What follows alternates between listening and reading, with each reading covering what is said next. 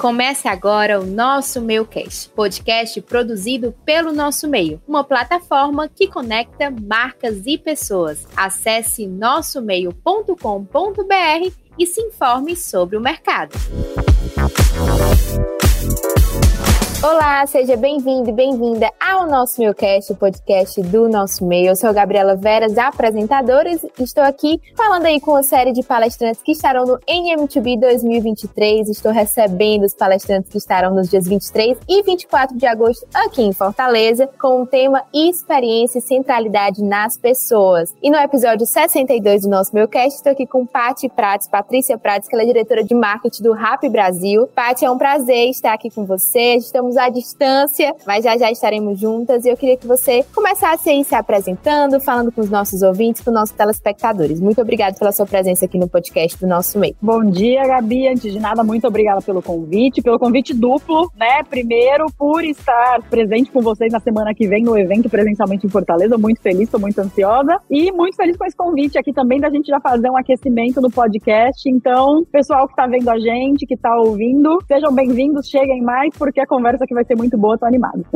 É isso, fiz uma pesquisa aí da sua trajetória e eu vi que, inclusive, no seu LinkedIn você disse que tem 15 anos de experiência em planejamento estratégico de marketing para o Brasil e para a América Latina. Eu queria que você contasse um pouco de como você adquiriu essa experiência. Você teve experiências fora do Brasil e eu queria que você contasse aí como isso somou na sua carreira e na sua atuação no marketing. Sim, então dando um passinho para trás aqui, contando da minha trajetória, né? Antes de Rappi, que é Rappi, aplicativo Last Mile, entregas rápidas de tudo que você precisa. Então, né, talvez até para quem não tenha visibilidade, o Rappi é uma empresa colombiana que está no Brasil há 6 anos, estamos fazendo 6 anos de Brasil agora em agosto, inclusive sexta-feira a gente tem uma festa de aniversário. É um aplicativo que na verdade é um super app, a gente tem 11 verticais, então o nosso principal objetivo é estar presente durante todo o dia do usuário, né, qualquer necessidade que ele tenha, seja do supermercado, seja de restaurante, farmácia, pet, enfim, vamos falar disso ao longo do nosso papo aqui. Mas antes disso, desse mundo Rappi, porque imagine, né, sendo um marketing para 11 verticais, eu fiquei 1 ano no Banco Pan, então foi uma experiência aqui no setor financeiro, e antes eu tive 8 anos em hospitalidade. Então, em hospitalidade, que é uma grande paixão minha, o mundo de viagem, de descoberta, novos idiomas, novas culturas, eu tive um tempo longo na Hotels.com, e aqui foi onde eu tive uma experiência sólida em América Latina, Hotels.com, Hoteles.com, e antes na Core Hotels, né, a Core dona do Ibis, Mercury, Novotel, Sofitel. E antes disso, dando um outro passo para trás, eu fui fazer uma pós-graduação na Espanha. E na Espanha, em Barcelona, fiz uma pós em comunicação corporativa, e acabou a pós, eu falei, eu não quero voltar para o Brasil só com a experiência de estudo, eu quero voltar com uma experiência profissional, porque com certeza isso vai me agregar muito no mercado nacional, pensando já em trabalhar para uma organização, né, com foco em América Latina, em aumentar meu escopo de trabalho. E aí eu consegui um trabalho, era uma startup, na época chamada TicketBiz, uma startup de revenda de ingressos. Então depois essa startup ela foi vendida pro eBay, virou StubHub, que é concorrente da Viagogo, enfim. Mas a minha experiência foi, né, foram 2 anos que eu fiquei nessa startup lá em Madrid, trabalhando para o mercado brasileiro. Então eu era gerente de marketing para o Brasil, então seja paid search, afiliados, conteúdo de SEO, parcerias, então tudo referente ao mercado brasileiro era comigo, e eu falo que ali foi minha grande escola para entrar no mundo digital, porque minha experiência antes era totalmente offline. E por ser uma startup, imagine você que em 2 anos a gente começou, quando eu comecei lá, era uma cozinha em uma casa. Imagine você que era uma casa em Madrid, onde cada cômodo da casa era uma startup diferente. 2 anos depois, a gente tinha ido de ser 20 pessoas em um quarto de uma casa para ser 200 pessoas, e a gente já tinha mudado de escritório 2 vezes. Então foi uma grande escola para mim ter participado desse processo de crescimento junto, né, com a empresa. E depois de 2 anos decidi voltar pro Brasil, e voltei pro Brasil já tendo a certeza de que essa experiência de ter trabalhado na Espanha, além da pós, ter tido essa experiência de trabalho lá, já tinha me abarcado muito. Então entrei já diretamente na Core Hotels, responsável por aquisição de novos usuários. Então campanha de performance, o site, CRM, enfim. E depois disso eu fui para Hotéis. Quando eu cheguei na Hotéis, meu escopo começou sendo Brasil, e depois meu escopo se expandiu para ser América Latina. né? Então eu tinha Brasil, México, Colômbia, Argentina, Chile, Peru, e era um objetivo de, primeiro, dependendo de cada mercado, né? Porque cada mercado tem um cenário competitivo diferente, tem um comportamento diferente de reserva de hotel. Então, por exemplo, o brasileiro, ele se planeja com muito mais antecedência do que o mexicano, por exemplo. Os picos de reserva de hotel que a gente vinha no México era na véspera do feriado. Então, a gente tinha que ajustar como a gente comunica o período das campanhas. Então, eu entrava muito nessa peculiaridade de cada um dos países. Então, na Hotéis foi onde realmente foi minha principal experiência de América Latina, trabalhar o comportamento de consumidor, como que é um cenário competitivo na Argentina, no México, onde a gente tem uma Despegar, tem outros players locais, né? A gente via Airbnb também na época, apostando mais no México do que no Brasil, por exemplo. Então, como que a gente se comunicava, qual era a proposta de valor que fazia diferença para cada um desses mercados. Então, isso foi muito interessante de você entender tanto o comportamento do consumidor, com base no cenário competitivo, no que era relevante ali para aquele consumidor, mas também como você pode reposicionar a marca em cada um dos mercados. Então, isso era muito legal, porque eu tinha, apesar de ser uma marca global, né, Expedia, é uma empresa gigantesca, eu tinha essa flexibilidade de poder adaptar a marca para cada um dos mercados. Então, isso foi essencial, eu diria, pro sucesso de cada um dos projetos, né, nesses países. Paty, muito bom. Inclusive, o Rappi está completando aí 6 anos, né? E você tem 1 ano e 3 meses de trajetória aí dentro da empresa. Eu queria que você contasse um pouco da sua chegada lá. Eu acredito que, inclusive, você falou em outras entrevistas que 1 ano é como se fosse 10 anos dentro de um aplicativo que é tão acelerado, enfim, que muda tanto com o tempo, né? Eu queria que você contasse um pouco da experiência que você está vivendo e como foi a sua chegada. Eu queria que você contasse um pouco sobre esse início. Gabi, o Rappi é assim, né? Você já ouve muito pessoas de startup falarem do ritmo, né? É o ritmo, é a cultura do hypergrowth, tudo muda o tempo todo, só que eu sinto que aqui é isso com esteroides.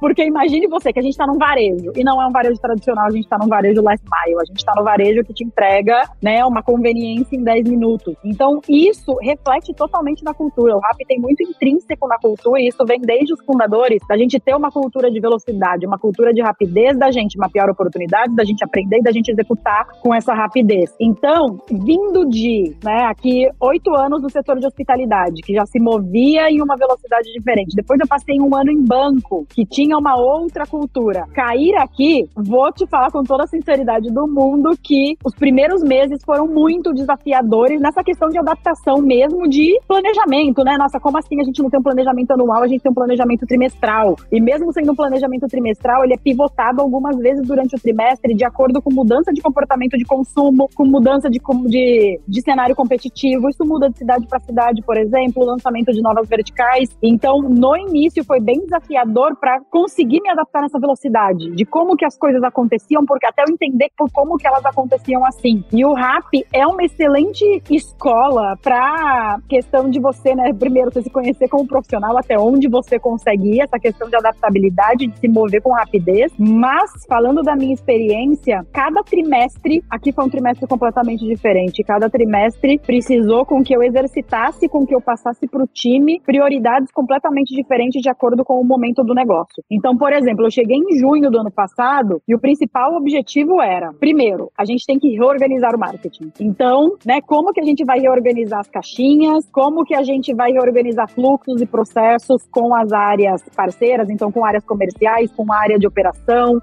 então como que a gente, a área comercial, então como que a gente se reorganiza aqui para ter fluxos, processos, ter um mínimo de planejamento para a gente conseguir entregar os nossos KPIs no final de cada trimestre. Então o primeiro tri foi de reorganizar a casa, então assim, faxina geral, reorganizar o time, contratar, criar esses novos fluxos. No segundo tri, com a casa já organizada, veio um tri de, ok, temos um grande desafio no Brasil, que é um desafio muito diferente de América Hispânica, é um desafio muito diferente da Colômbia e do México, onde o Rappi é líder massivo de categoria. Então, aqui nosso cenário competitivo é diferente. Por exemplo, restaurantes não é a nossa principal vertical no Brasil, por motivos óbvios de cenário competitivo. Então, como que a gente adapta, na verdade, ou como a gente adapta ganha uma maior liberdade de ter uma marca mais brasileira e não uma marca que seja a marca que, né, maneira como se comunica no México, na Colômbia, somente traduzido para o Brasil. Então, aqui no Q4 do ano passado, a gente veio com um projeto de rebranding. Então, como que a gente faz com que o Rappi mantenha esse orgulho de ser latino-americano? Somos, sim, uma empresa colombiana, mas a gente está cada vez mais falando com o público brasileiro. brasileiro. Então, como que isso se traduz em territórios de marca, em tom de voz, no próprio visual, onde que a gente entra, onde a gente não entra. Então, se você olha nossas redes sociais hoje e compara com as redes sociais do México, da Colômbia, da Argentina,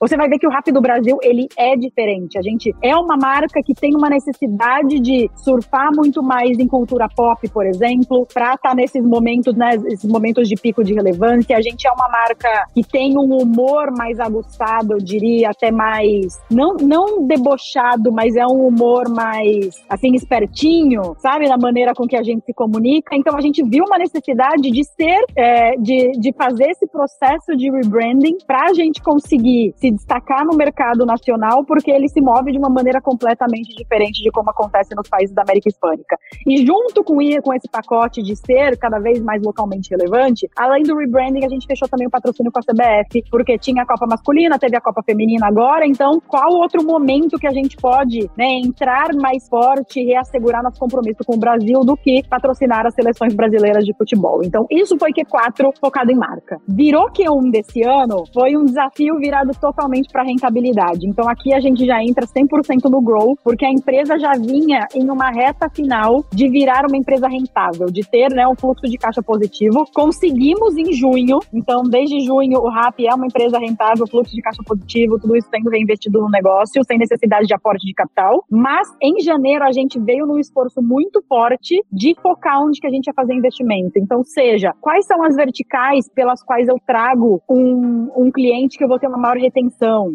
Ou ele entrou pela vertical de restaurantes, para qual vertical que eu vou fazer um cross-sell, porque eu sei que essa vertical vai me trazer uma maior retenção desse cliente a médio e longo prazo. Ou em cidades, em quais cidades a gente vai continuar investindo ou não, de acordo com o flywheel, né? Onde minha operação está mais redonda para eu trazer clientes.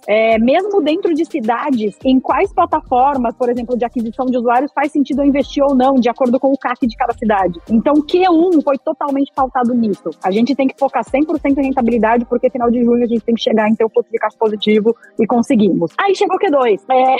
Chegou Q2 com a aquisição da Box Delivery. A Box Delivery é um dos principais players no Brasil de logística B2B. Então, para você ter uma ideia, a Box Delivery entrega grande parte de deliveries da concorrência. A Outback, por exemplo, é uma marca que hoje não está no Rappi, mas as entregas do Outback são feitas pela força de entregadores da Box Delivery. Então, a Box é uma operadora B2B que tem tanto a operação 2 rodas, de delivery mesmo como a gente conhece, como operação 4 rodas. Então, por exemplo, eles entregam toda a operação de e-commerce da Shopee, Centauro, Renner. Então, teve a aquisição da Box Delivery para fortalecer, né, a nossa força de entrega e a gente ter uma maior capilaridade nacional para conseguir até reinvestir esse fluxo de caixa positivo em mais mercados, a gente expandir nacionalmente. E junto com isso veio uma troca de liderança. Então, a gente hoje tem um novo presidente no Brasil, que é o Felipe Criniti, que foi fundador da Box Delivery, é o presidente da Box até então. Então, ele veio para trazer muita essa garra, esse gás pra gente,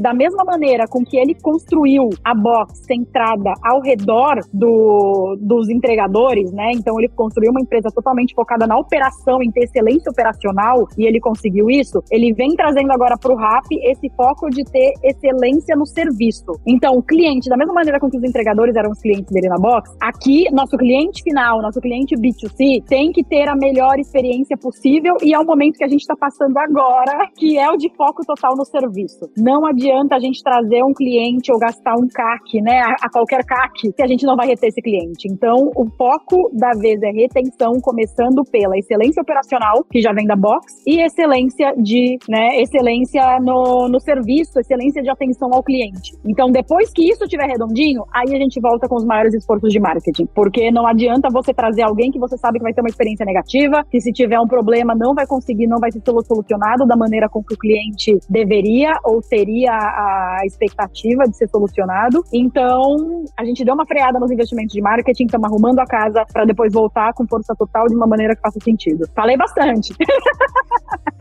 Fiquei cansada só de escutar. Era um semestre, eu ficava, meu Deus, não acabou não. E eu fiquei muito presa na parte do rebrand da marca, né? Que você falou que o Rappi precisava ter uma comunicação diferente aqui no Brasil. Eu acho que é no estilo de um filme. Quando você traz um filme pra cá e as piadas têm que fazer sentido pra cá e tem que se comunicar com o brasileiro, acho que é mais ou menos isso que vocês tentaram fazer. E eu fico pensando na estrutura de marketing mesmo. Como vocês conseguem aliar isso com o Rappi da América Latina pra não perder o institucional da marca? Trazer personalidade pro Brasil, mas sem como funciona essa comunicação, como é que vocês se organizam pra isso, pra manter essa, pelo menos uma mensagem no total parecida, mas sem perder a personalidade pra cada país. Como é que funciona? Sim, esse foi um ponto muito importante. Então, só um ponto que é relevante para eu falar aqui, que hoje a gente não tem agência. Hoje toda a nossa estrutura de marketing é 100% dentro de casa. Então, todos os planejamentos de comunicação que vocês vejam, todo o criativo dentro, fora do aplicativo, campanha, etc., é tudo produzido dentro de casa, porque isso dá uma maior celeridade pra gente. E isso é muito importante também pra gente ter esse time in-house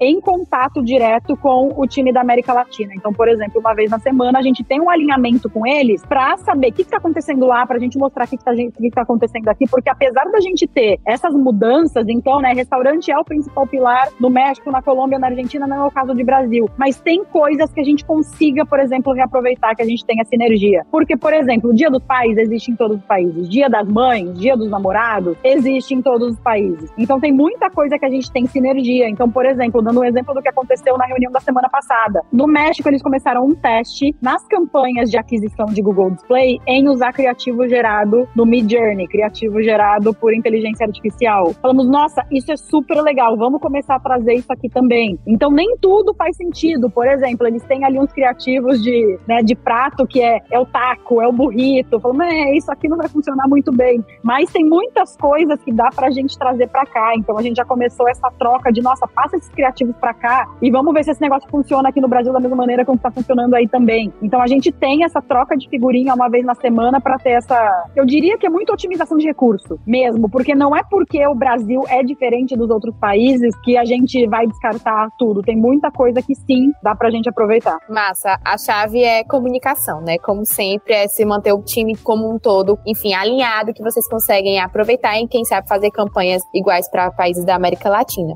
E agora, falando um pouco do que você compartilhou em entrevista em outro podcast, você disse que de 15 em 15 dias existem novas atualizações no aplicativo da Rappi. E eu fiquei, meu Deus, é muita loucura. Inclusive, evento semana que vem, eu vou levar alguns exemplos disso. Ah, muito legal. E eu queria saber, primeiro, que achei legal você ter falado isso, que o time de marketing é todo interno, vocês não têm agência, então assim, vocês estão na vivência de fato do aplicativo, enfim. E eu queria saber como é que vocês conseguem acompanhar isso, como o time de marketing comunica isso, quando é comunicado, o que é que vocês fazem para se manter a par do que está acontecendo dentro do aplicativo e dessas atualizações para construir uma comunicação com os clientes, enfim, com um triângulo que já a gente vai falar um pouquinho sobre isso. Gabi, a gente tem, da mesma maneira com que a gente tem um touchpoint semanal com o time de marketing e branding de América Hispânica, a gente tem também um touchpoint semanal com o time de produto, porque é muito importante pra gente saber, porque imagine você, qualquer mudança no aplicativo vai respingar em atenção ao cliente. Vai que o cliente tem alguma dúvida, teve algum problema, tem algum questionamento, o time de atenção ao cliente tem que saber. O time de PR tem que saber para comunicar isso em pautas de tech. Então, a gente tem esse alinhamento semanal, principalmente por todas as mudanças que a gente vê acontecendo relacionados à inteligência artificial. E aqui no marketing, falando diretamente de como que a gente comunica isso para o usuário, eu diria que não é o principal foco. Então, por exemplo, a gente tem, dentro do aplicativo, a gente já tinha a possibilidade de entrega prioritária, né? Você paga R$2 a mais para ter a sua entrega, basicamente para passar na frente. Você fala, eu tô com pressa, eu tô com muita fome, R$2 eu vou passar na frente. Só que aí a gente entendeu, levando em conta, a gente, por exemplo, a gente faz muita pesquisa com o usuário, a gente usa muito social listening, mesmo de saber o que a galera tá falando no Twitter, por exemplo, sugestões, né, vem muito daqui do social listening, e de ver o comportamento do usuário dentro do aplicativo, a gente entendeu que, principalmente em cidade, fora de São Paulo, onde a gente vive essa pressa, essa loucura de tudo pra ontem, nem todo mundo tem a necessidade de ter uma entrega prioritária. Às vezes a pessoa fala, não, por mim, ok, eu economizar um pouco e receber meu pedido 10, 15 minutos depois. E com isso a gente lançou, que a gente fala que é a entrega sem pressa. Então, a entrega sem pressa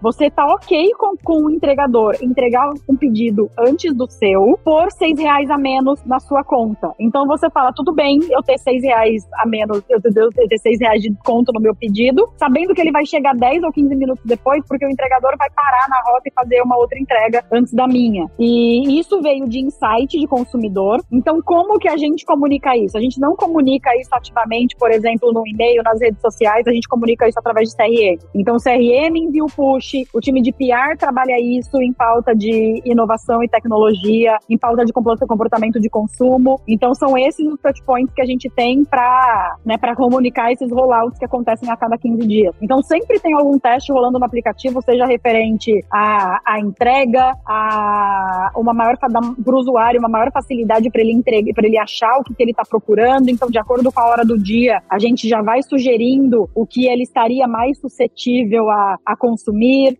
A gente oferece similares ao que ele consumiu em oportunidades anteriores. Então, ontem eu até fui impactada por um teste na nossa home, que, né, você dá um scrollzinho ali para baixo na nossa home e tinha, né, na primeira coluna, assim, os queridinhos, que são os que eu costumo pedir, e para você que gostou de outros similares, para eu também provar novos e aqui com desconto, com algum benefício, para eu, né, ser motivada a provar esses novos restaurantes. Então é assim que a gente trabalha, é assim que a gente comunica, de novo, né, em comunicação e alinhamento com o time de produto. Perfeito. Falando um pouquinho da pergunta anterior que eu falei sobre o triângulo, né, o Rappi se comunica com os clientes finais, né, os restaurantes, as marcas, enfim, os fornecedores e os entregadores. E você até falou que vocês agora estão focados muito em serviço, né, tornar o serviço cada vez mais excelente. E eu queria saber como é que o marketing se comunica aí com esses três públicos, esses três grupos, para não deixar, enfim, para o serviço ser eficiente, para eles entenderem que eles estão sendo enxergados, que tem campanhas voltadas para ele. Enfim, como vocês comunicam e conseguem ter essa comunicação interna com eles e trazer isso para o público também, para todo mundo ficar a par do que o Rappi está fazendo, a par que está sendo visto pela marca. Eu queria que você contasse um pouco sobre isso. Vocês têm,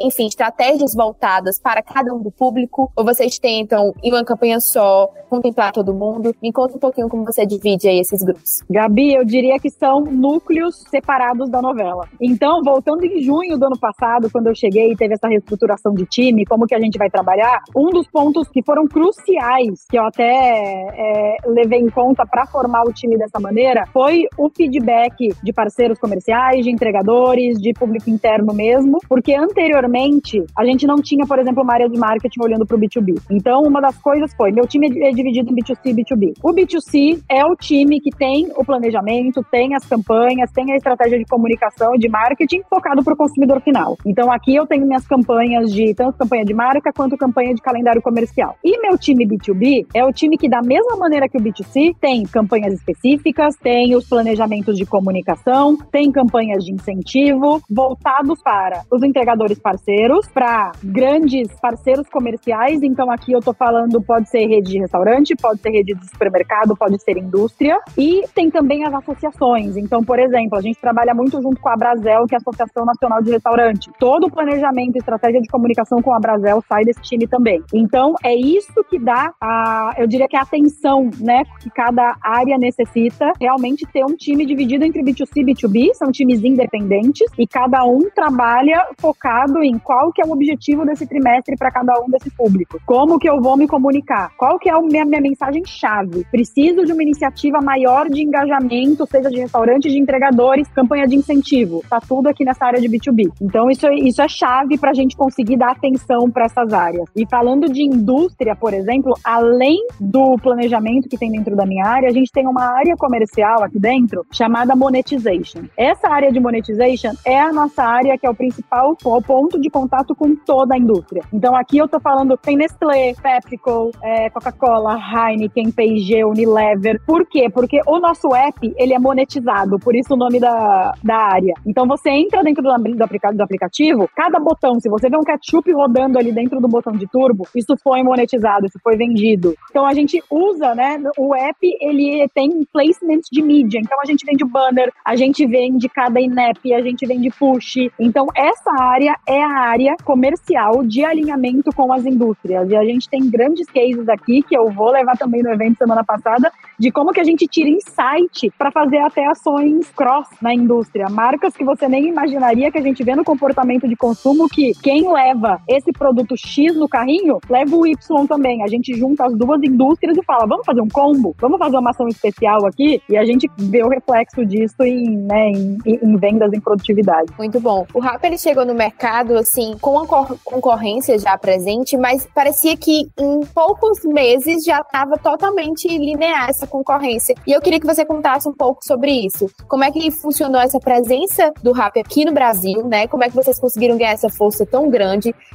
Eu vi você falando muito em outras entrevistas sobre parcerias, exclusividade, que isso funcionou muito para o aplicativo, né? E eu queria que você contasse um pouco sobre isso e como é que as marcas, os restaurantes, até os entregadores, enfim, esse triângulo como um todo começou a valorizar a marca e a ser a escolha, a preferência aí de alguns consumidores. Queria que você contasse um pouco sobre isso. Gabi, devido ao cenário competitivo, desde o momento que o Rappi chegou no Brasil em 2017, restaurantes nunca foi o nosso principal pilar por motivos óbvios. Então, por isso, como uma estratégia de diferenciação, a gente focou em retail, né? Então, retail aqui pra gente é supermercados, é o Turbo, que é o nosso queridinho, o nosso principal produto de entregas em 10 minutos, e é a vertical de shopping. Então, com o foco nisso, a gente desenvolveu parcerias muito fortes, até algumas exclusividades muito fortes, como, por exemplo, o Samarché, Mambo, Verde Mar em Belo Horizonte, então, Santa Luzia, aqui em São Paulo, que tem um produto super diferenciado. Então, com base nisso, nessa estratégia de diferenciação de mercado devido ao cenário competitivo, a gente focou mais em retail. E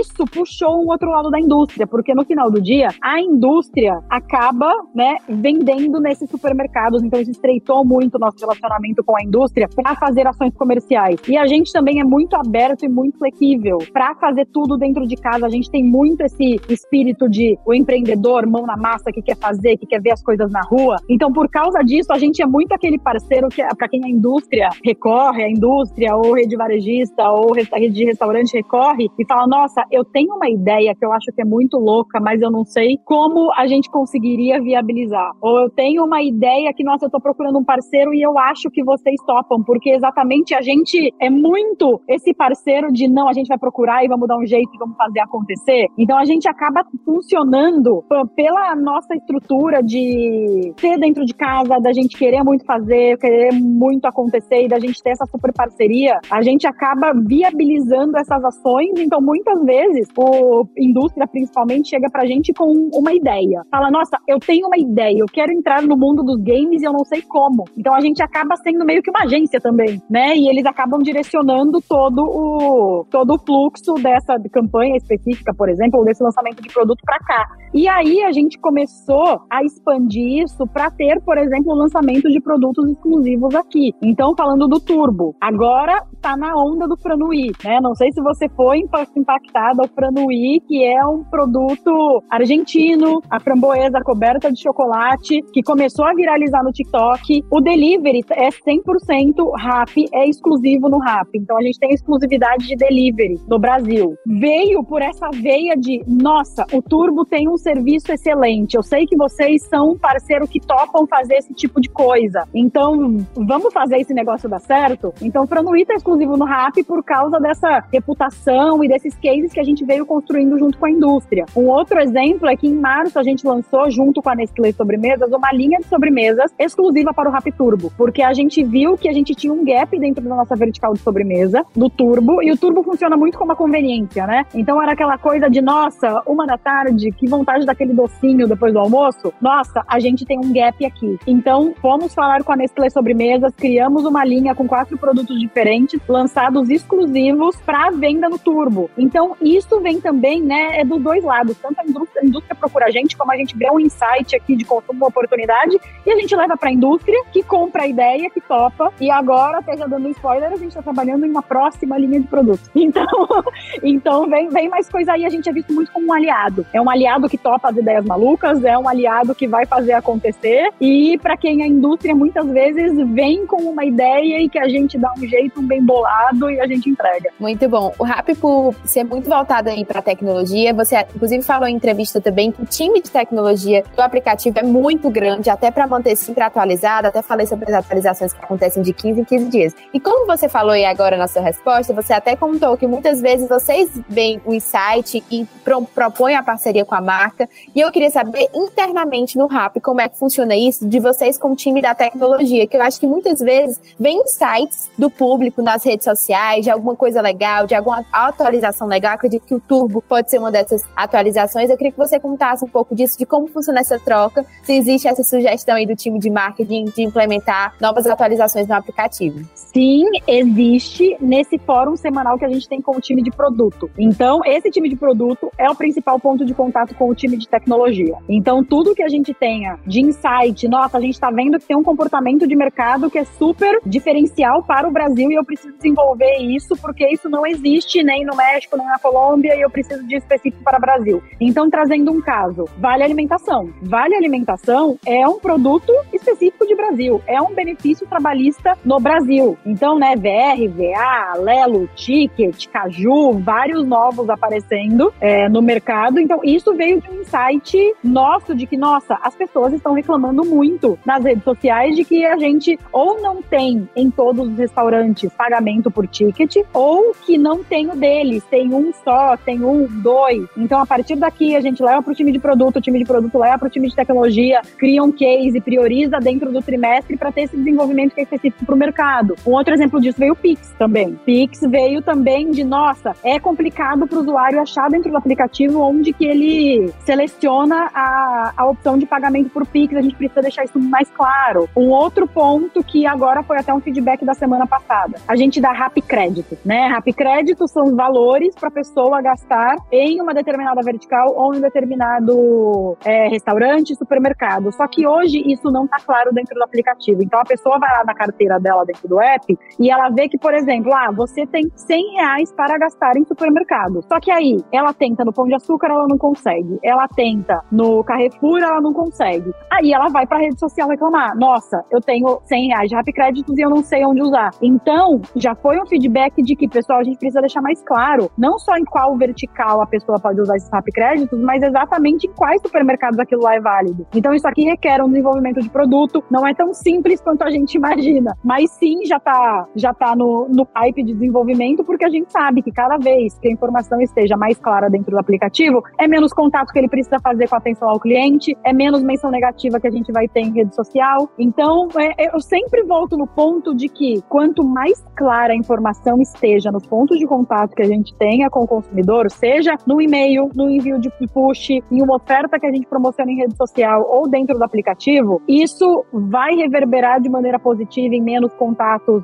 em atenção ao cliente, menos consumidores frustrados, isso gera uma maior retenção, uma maior experiência positiva, ele recomenda para os amigos, enfim, comunicação é o ponto de tudo aqui. Muito bom, Paty. Voltando um pouco para o início do nosso episódio, né, do tema principal, que é o NMTB, né, a conversa é tão boa que a gente deixa para pincelar sobre o NMTB, mas agora, chegando no assunto, né, eu queria que você contasse um pouco do que você vai trazer para o evento, dando um spoilerzinho do que você tem preparado para trazer para o evento. Nosso tema principal é a experiência e centralidade nas pessoas, né, e acredito que o Rappi está totalmente voltado para isso, né, que é o grande intuito de vocês, inclusive nesse semestre, de trazer serviços cada vez mais excelentes e fidelizar esses clientes. E eu queria que você contasse um pouco do que você vai trazer aí para o nosso evento. Sim, é totalmente focado na experiência do cliente. Eu vou levar uma visão de como os dados trazem insights valiosos para melhorar a experiência de cliente dentro de um aplicativo de delivery, dentro de um ecossistema de delivery. Então, dando alguns exemplos, vou levar até feedbacks de, né, primeiro, como que a gente coleta esses pontos de feedback dos usuários, quais são os pontos de contato com os usuários, quais são os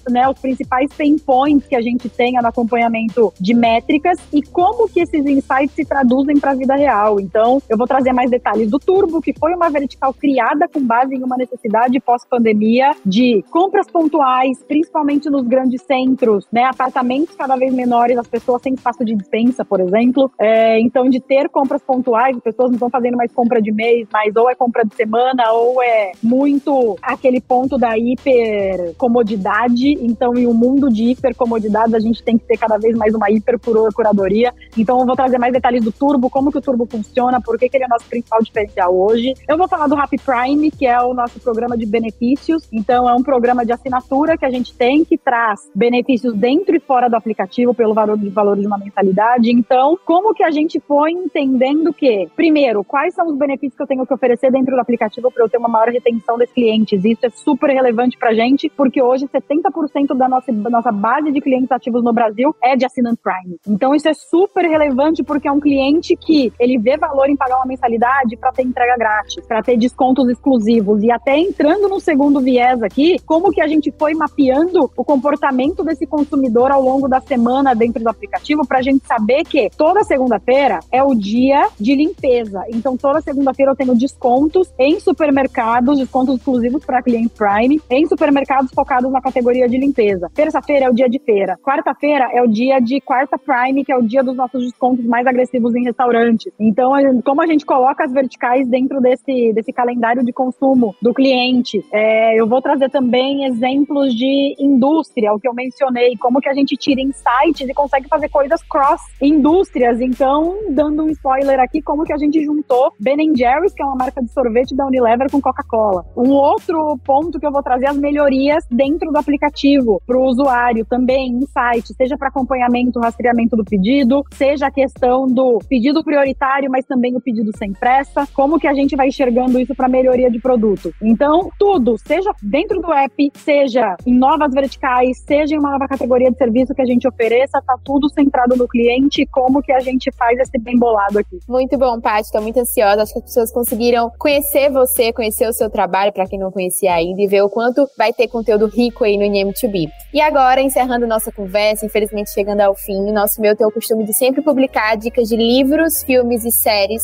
Eu queria saber primeiro se você tem tempo livre, né? Porque assim, pela rotina, eu acho que não sei que horas você consegue consumir alguma coisa, mas eu queria que você contasse um pouco do que você consome, se você tem algum livro para indicar, alguma série, eventos que você foi, que você acha interessante, né?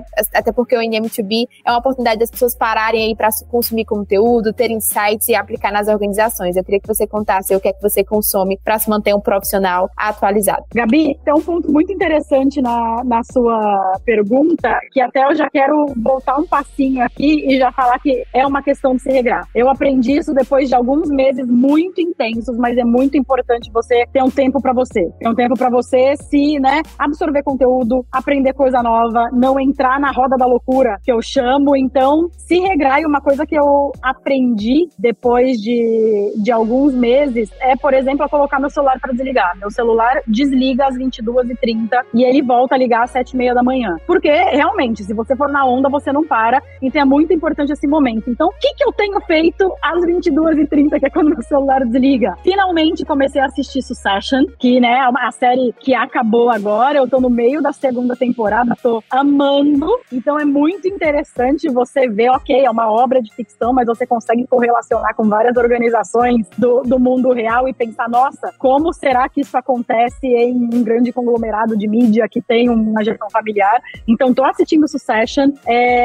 Eu gosto muito de me atualizar mesmo, pegar dicas no LinkedIn, Tem pessoas que toda segunda-feira, por exemplo, ou toda sexta, postam uma lista de, nossa, que grandes podcasts da semana, livros, matérias. Então, tô sempre ligada aqui no que o pessoal tá compartilhando. E sobre evento, eu acho que é uma experiência antropológica que todo mundo deve ir uma vez na vida pro SXSW, o South by Southwest. Eu sei que não é barato, mas é um investimento que eu acho transformador. Você vai para eu falo assim, eu fui 2 vezes pro SX e depois da primeira vez eu voltei com um baque pra realidade que é assim, gente, parece que eu fiquei uma semana em uma realidade paralela, Você fica em uma bolha e é uma bolha de conhecimento, de velocidade, é tanta gente compartilhando insights legais que você realmente se sente na vanguarda da inovação e você se conecta com muita gente interessante, seja do Brasil, de outros países. Então, eu fortemente recomendo, mesmo quem não fala inglês, a partir desse ano, o Itaú virou patrocinador, então o Itaú tinha a tradução simultânea em todas as palestras, então tem ali o fonezinho que você pega na entrada. Então, eu já deixo a dica para quem puder se planejar para ir em março do ano que vem, porque eu acho que é realmente uma super oportunidade de conhecer muita gente interessante, de estar ali no cara a cara com grandes autores, com grandes curadores de conteúdo. Eu acho que é uma experiência transformadora, seja para tecnologia, seja para experiência de marca, porque tem muita muitas ativações de marca também. A da Amazon ano passado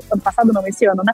A da Amazon esse ano foi incrível, deles promocionando o Amazon Prime Video, então super recomendo. É isso, Paty, eu agradeço demais sua disponibilidade em participar do Nosso Meio Cast. Fico muito feliz em conhecer você antes, dar uma empolgação aí, não só pra mim, mas acredito que pros nossos ouvintes também, telespectadores pro evento. E te aguardo aí na próxima semana pra gente se encontrar no Nosso Meio Cast. No Nosso Meio Cast vai sair essa semana, já sai essa semana o episódio, mas a gente se encontra na próxima semana presencialmente, tá certo? Muito feliz, Gabi, muito obrigada pelo convite, super empolgada pra semana que vem e nos vemos lá.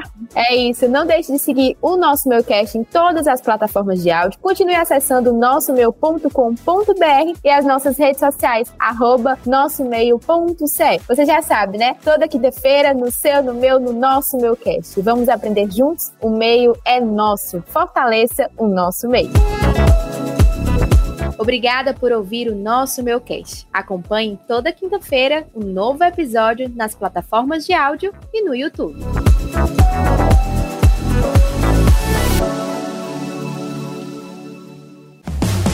Mais um episódio produzido por Ads Móvel Audio Network. Soluções criativas para o áudio digital e podcast.